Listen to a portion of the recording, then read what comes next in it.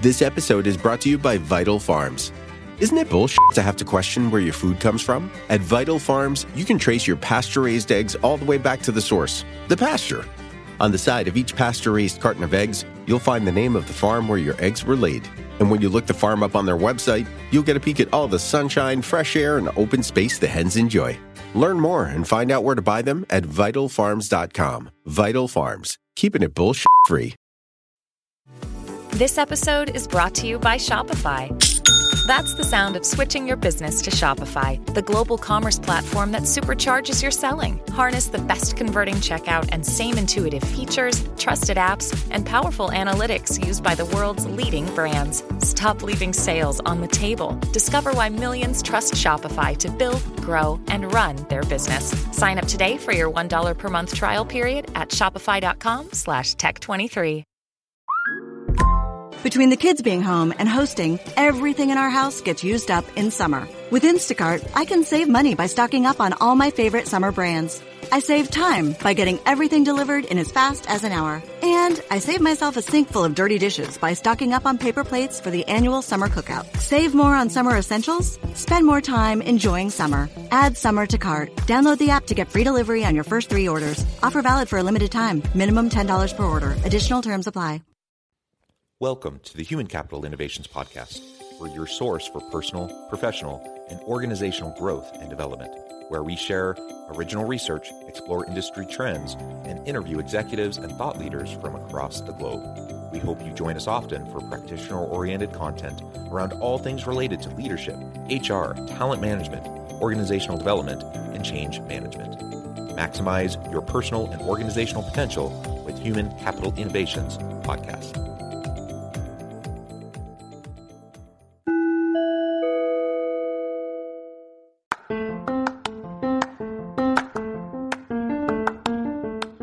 If you enjoy the Human Capital Innovations Podcast, enjoy ad-free listening by going to the Patreon page, and please consider contributing even at the producer or sponsorship level. And please leave a review. Thank you for your support.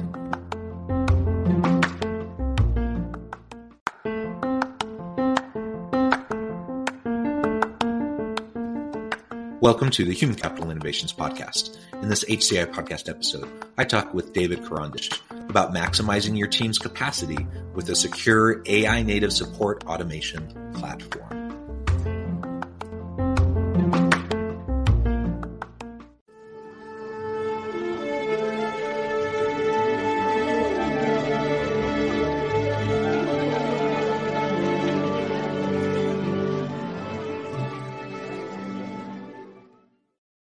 David Karandish, welcome to the Human Capital Innovations Podcast. Thanks for having me. It is a pleasure to be with you. You're joining us from St. Louis, Missouri. I'm south of Salt Lake City in Utah. And today we're going to be talking about maximizing your team's capacity with a secure AI native support automation platform. And that's a very technical title and kind of introduction. You're going to help us unpack that. But I'm all about increasing people's capacity, allowing them to be more productive and efficient, and helping them to do their work better and smarter. And so using AI in a way to help with all of that, I think is fantastic. So this is what we'll be discussing together today. As we get started, I wanted to share David's bio with everybody. David Karandish is founder and CEO of Capacity, an enterprise SaaS company headquartered in St. Louis, Missouri. Capacity is an AI-powered support automation platform that connects your entire tech stack to answer questions, automate repetitive support tasks, and build solutions to any business challenge. Prior to starting Capacity, David was the CEO of Answers Corp. He and his business partner, Chris Sims, started the parent company of Answers in 2006 and sold it to a private equity firm in 2014 for $960 million. David sits on the boards of Create a Loop, a computer science education nonprofit tackling the digital divide by teaching kids to code, and Prepare AI, a nonprofit providing educational resources and strategic guidance about artificial intelligence to individuals, communities, and companies. David was always an early investor and board member at Nerdy, an on-demand real-time learning platform in the edtech space. He lives in St. Louis, Missouri with his wife, Erin, and 4 kids. And when not working, he enjoys spending time with his family and playing the ukulele. what a tremendous background. It is truly a pleasure to be with you. Anything else you would like to share with listeners by way of your background or personal context before we dive on in further? I think that's a great place to start. Okay, fantastic. And I am not a ukulele player myself. I play the guitar a little bit. I have 6 children, and my 4 oldest, I have 4 girls and then 2 boys. And my 4 girls all are, they play instruments, piano, guitar, ukulele, all of those. And when I can steal moments to be able to like listen in on them when they don't know I'm listening, that's when pure joy. That it's just so much fun. And then they realize I'm there, and then they like stop because they get embarrassed or whatever, but it's fun. Yeah, I have an electric guitar, which I very much enjoy playing. But after having kids, I switched over to more time on the uke, just with little kids and naps and all that. So yeah, for sure. Well, very good. Well, why don't you start off by just telling us a little bit more about capacity? I teased it a little bit, but maybe unpack that for us. Help us understand what you do and why it's important in building the capacities of our teams at work. Yes, if I was at a party talking about AI, which it happens to happen more often than I'd probably like to admit, I would say that capacity, I would define it in 3 words. I'd say we are a support automation platform. On the support side, when we launched just a few years ago, we built an AI-powered bot that can answer questions either internally for your team or externally for your customers. And increasingly, that division between internal and external is less of a hard line and more of a gray gradient. As your team has more customer-centric questions and your customers want to know more about how things are going internally. But the basic idea is that you can ask the bot a question. It will come back instantly with a response and continue to learn with every question you throw at it. So when we launched just a few years back, Capacity was answering about 55% of questions automatically. Today, it's up over 90%. And so the AI has gotten really smart at understanding what people mean by what they say, and also connecting to a lot more data sources behind the scenes. Second part on the automation side is we have a workflow platform that can take the steps that you would normally have a person doing in a process. Maybe that's reading a document, sending an email, looking up some information in Salesforce. And instead of having a person do that, we have the bot do that behind the scenes. The analogy I like to use is the AI-powered bot on the front end is more like the server in a restaurant asking you about the steak dinner and the salad and the wine pairing and the appetizer, and think of the workflow component as the guys and gals in the kitchen chopping up the vegetables, making the soup, kind of serving the entire restaurant. And then lastly, platform, we can connect Capacity to a wide variety of different data sources.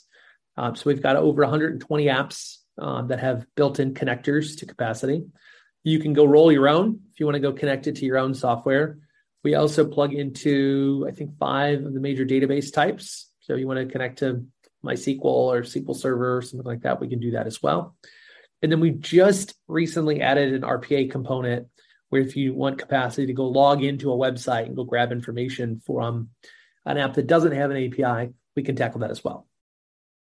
That's super cool. And my first kind of snarky comment is, well, are we just like introducing Skynet and the rise of the machines, and pretty soon this AI will become self-aware and destroy civilization as we know it? Your response to that would be? I think we have a long way to go where the AI gets there. I do think, though, and this is maybe a different approach than some other companies take. We don't believe everything will be automated by an AI. But we do believe that there is a set of what we call like level 0 support functions where you really don't want a person having to log into ADP to pull your vacation balance, or have to look up on page 47 of your team member handbook to try to understand what the parental leave policy is. I think there's this baseline level set of things where we believe your team shouldn't have to waste time on that and let people do the things that people are really good at. Yeah. And I was being facetious. I think automation is really important. We've seen various forms of automating work since really the beginning of work and time. And with the rise of the Industrial Revolution, many say we're now in the fourth wave of the Industrial Revolution with these technologies and automations that are happening, AI, deep machine learning and such, advanced robotics. And I mean, one way we can look at it is kind of, that's dystopian future, rise of the machines. But another way to look at it, perhaps on the other end of the spectrum, perhaps equally unrealistic, is kind of the Star Trek utopian future, where we just free ourselves up to just focus on exploration and discovery and doing things that are meaningful. We're going to be somewhere in the middle of there. But I like to think of, how I can utilize AI to be more productive. There are so many things that I do in my workday that I hate doing, that are just repetitive, menial things, that if I just could free myself up of those things, then I could spend more time being creative, strategic. Absolutely. I could spend more time focusing on really what matters and less time on that other stuff.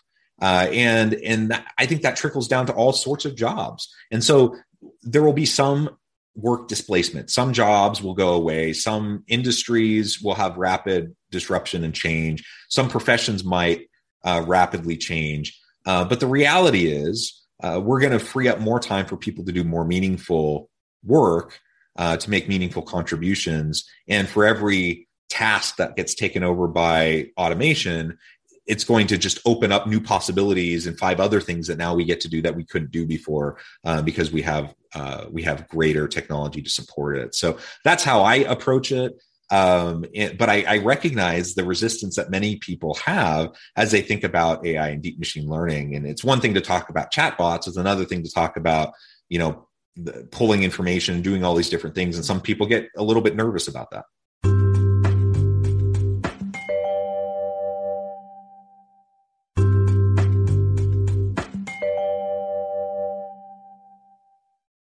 Yeah, I mean, I like to start kind of it's at the ground level on what do we mean by AI and automation? Like, David, give me your quick definitions. So and there's probably someone's done a more formal, more precise definition, but I'll give you my kind of layman's definition. Automation is simply shifting human labor to technology in a process. We've been doing that since the wheel came out, right? Using technology to take what used to be human labor in some kind of process and free people up. And then if you think of AI, my simplest definition of AI is software that learns and applies patterns. And so if you start to put those two together and you say, when you have AI and automation, you've got software that starts to take on human labor while also learning and applying patterns along the way. Now, there are certain patterns that you have to definitely guard yourselves against. For example, if you had a data set that said, I'm about 6'2", 6'3", and if your last 3 people that you had to fire were over 6 foot, the data set might say, oh, don't hire this person who's very tall. Well, that's a confounding variable that isn't going to actually lead to any positive results. So you have to be careful. I want to be very clear on that. But there's so much of what we do that involves logging into systems, copying and pasting, filling out forms. Nobody said they want to be a copy and paster all day. I have one of our clients, a true story. They do a revenue reconciliation process, and this poor woman, Tina, is literally logging in to 17 different systems a day and reconciling what happens with these accounts.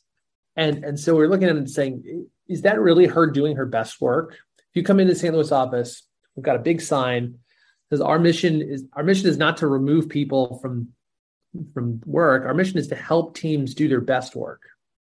And so I'm constantly challenging myself and my team and our clients. What can we do to help you do your best work? And we believe that we can help automate that baseline level of support. We can free you up to go do what you can do uniquely and creatively.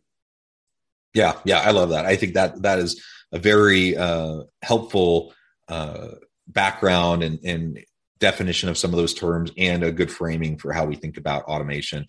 like you said, automation has been with us always. It just takes different forms at different points in time.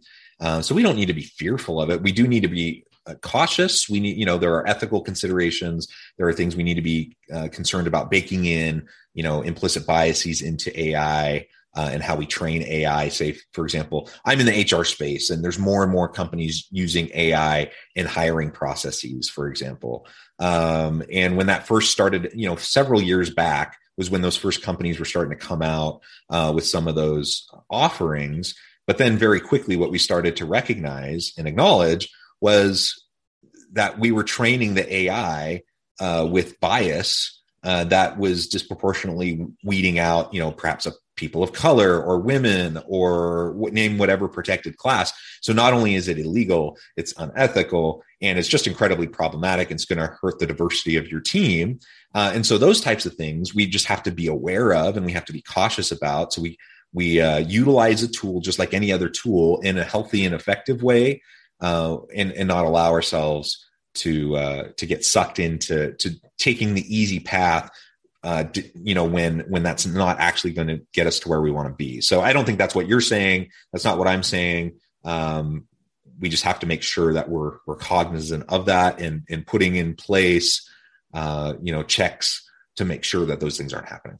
Yeah, I can give you a great example. So one of our clients, when you onboarded as a new team member there, they would give you a printed out 247-page binder of what all their policies and procedures are, how to log into these different systems.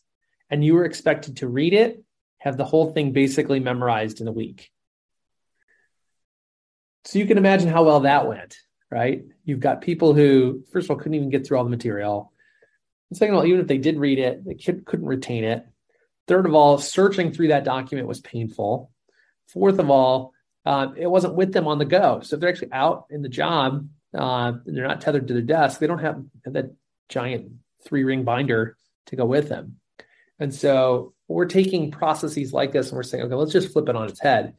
What if every question anyone has ever asked in your onboarding process was available through a bot that you could ask and get an instant response back?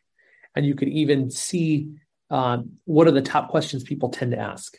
What if you were developing your onboarding and training, instead of having to guess where people might need some help filling in the gaps, we can give you all the data, hear all the questions that people are asking and which topics those apply to. Imagine if you could actually do real-time assessment of what that onboarding and training is like as to whether or not people are retaining it or enjoying the process or getting the information they need. It's just a complete 180 from the traditional way of, oh, here, we're going to hand you a bunch of information. Good luck. Yeah. And I've seen that scenario play out over and over and over again. And in fact, hopefully that's happening less now. But when I entered the workforce back in the late 90s, and then, all the jobs I had, for probably up until my current, I do consulting work and those things on the side, but I'm a professor and I've been at my university for 13 years. So even going up through the point where I, started as a full professor at the university, it was probably mostly still that way, where it's just literally binders. And it's so crazy and ridiculous. Now, thankfully, organizations are getting more and more away from that, but there's still holdouts that are giving you that stinking binder and they expect, it's kind of like washing their hands, right, of it. They can just say, well, I told you it's your fault if you don't do the thing that correctly. And that's such a dumb way to approach it. What do you mean you didn't understand every single policy in a 247-page document? And every process and every procedure and everything like that. And so it really is a dumb way to do business. It's terribly inefficient. It wastes tons and tons of time. You end up wasting time also just on the blame shifting and like who's responsible for what. Like just give people answers. Most people show up to work wanting to do their best work. They show up to work wanting to be effective. They don't come to work wanting to screw over the company, usually. That comes later when you get disillusioned and you get really upset because you get blamed for stuff that you shouldn't get blamed for. But, most people show up and they want to do their best job. And so make it as easy for them to do that as possible, to get the answers that they need. I can think just personally so many times where there's so much bureaucracy, so much red tape, so many policies, practices, and procedures to navigate. And I know I'm not sure what to do. So I go and I look in policy. I'm like, that's not terribly clear. So then I go and ask somebody and they say, well, I think it might mean this. And I go ask somebody else and they send me to somebody else. And I end up talking to 5 different people. Nobody actually really know the answer to the question. And so I just wasted, hours of time, and I have no more clarity on what I'm supposed to do or allowed to do than I did before. And then I just have to decide, well, is it worth the risk? Should I just do it because I think it's the best thing to do and then deal with whatever consequences might come if I did it wrong? Or do I just take the safe path? And a lot of people end up taking the safe path. And so then you squelch innovation and creativity, like all those things go down as well.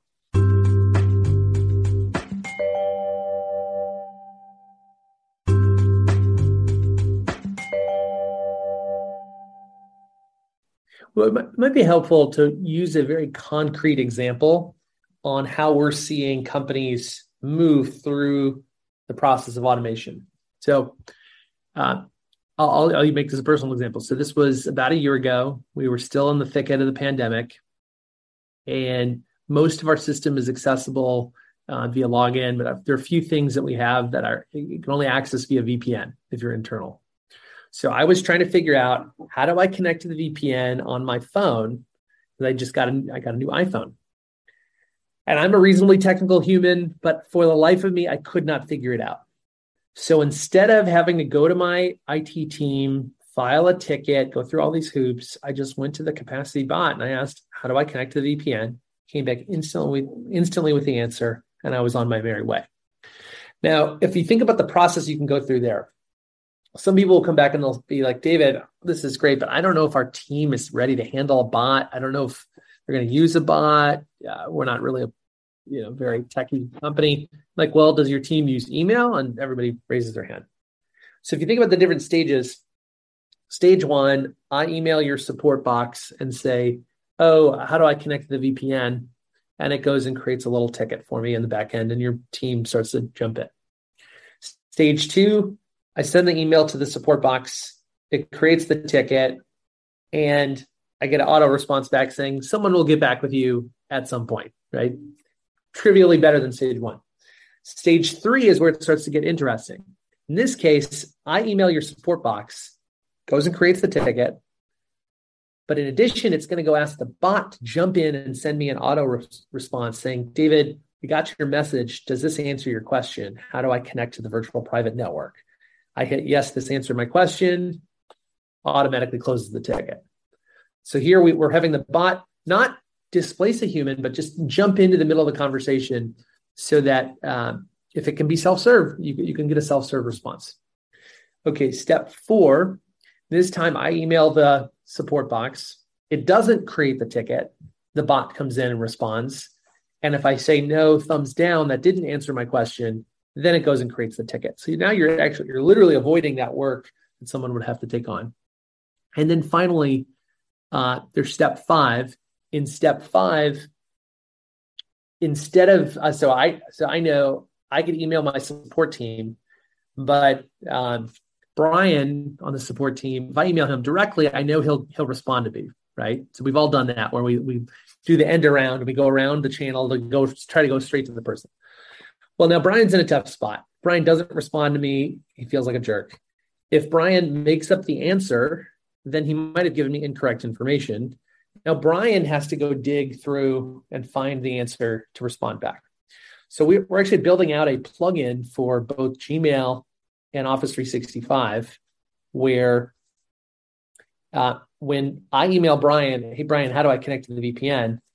The plugin will actually go scan that email, go check with the bot, and put a little injectable button so Brian can just hit the button and then it puts the entire VPN instructions directly in the email. So now even if I go around that support box, Brian isn't having to go jump through a bunch of hoops. I get the right answer, and at the bottom he can write next time, ask capacity. Yeah, great example. And we all deal with those types of little things pretty consistently, right? I actually have to go get a new phone. I think I'll do it later today because my phone just stopped charging and turning on. So time for a new phone, right? So that means I'm going to have to reset up all of the the permission things on my phone to access everything at work. And, it's just, it's tedious. It takes a little bit of time. There's enough time that passes and probably enough things that change in the process between, 3 years ago when I got my phone versus today, that I don't remember exactly how to do it. And so I'm going to probably end up spending a couple hours trying to do all those things just so I can access everything that I need to do my work from my phone. And that's really annoying. It's dumb. And it's one of the reasons why I've resisted going to get a new phone for so long, right, to the point where it won't even turn on, because I didn't want to have to deal with it. And so anything you can do to just make that easier, to help streamline the process, take away the busy work, assist people who might be overloaded, overburdened.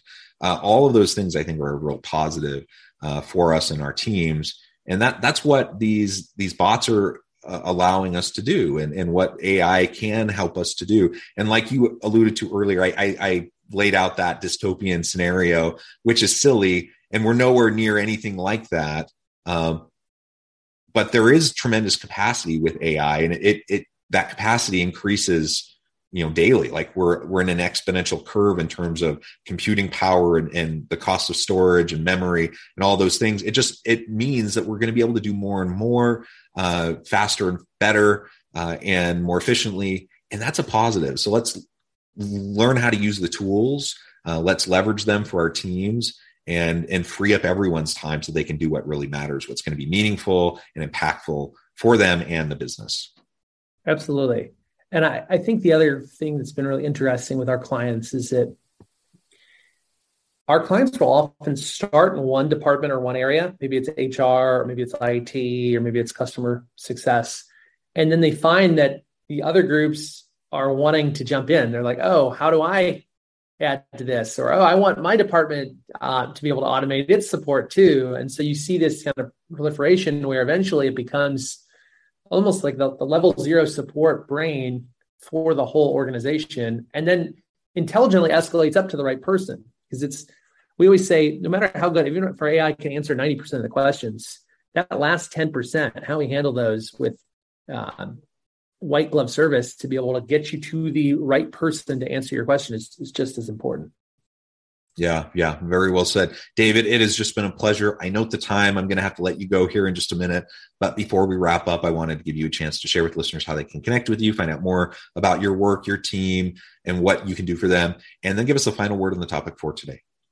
Yeah. So if you'd like to reach out, you can visit www.capacity.com. You can email me directly, david@capacity.com, if you'd like to learn more about what we're up to. We've got a bunch of case studies on the website as well, specifically within the HR space. So happy to walk through those as well. But I think the place I'd leave you with is there are only going to be two types of companies: the companies that embrace this kind of tech and the companies that are left out in the cold. We already have clients who are budgeting for capacity out of their hiring budget because we're in this crazy job market where it's so hard to find the right people. So my encouragement to you is you don't have to eat the elephant in one bite. Just get started. Find the first place where you can start automating and applying AI, and you'll find that it will snowball into more and more opportunities. Yeah, excellent. Thank you, David. It's been a real pleasure. I encourage listeners to reach out, get connected, find out more about what David and his team can do for you. And as always, I hope everyone can stay healthy and safe, that you can find meaning and purpose at work each and every day. And I hope you all have a great week.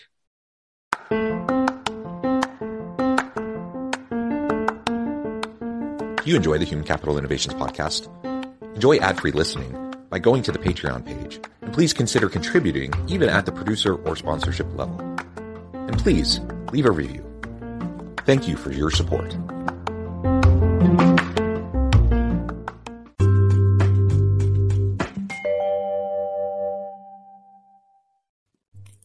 Thanks again for joining us for this episode of the Human Capital Innovations podcast. I hope you stay healthy and safe and that you have a great week.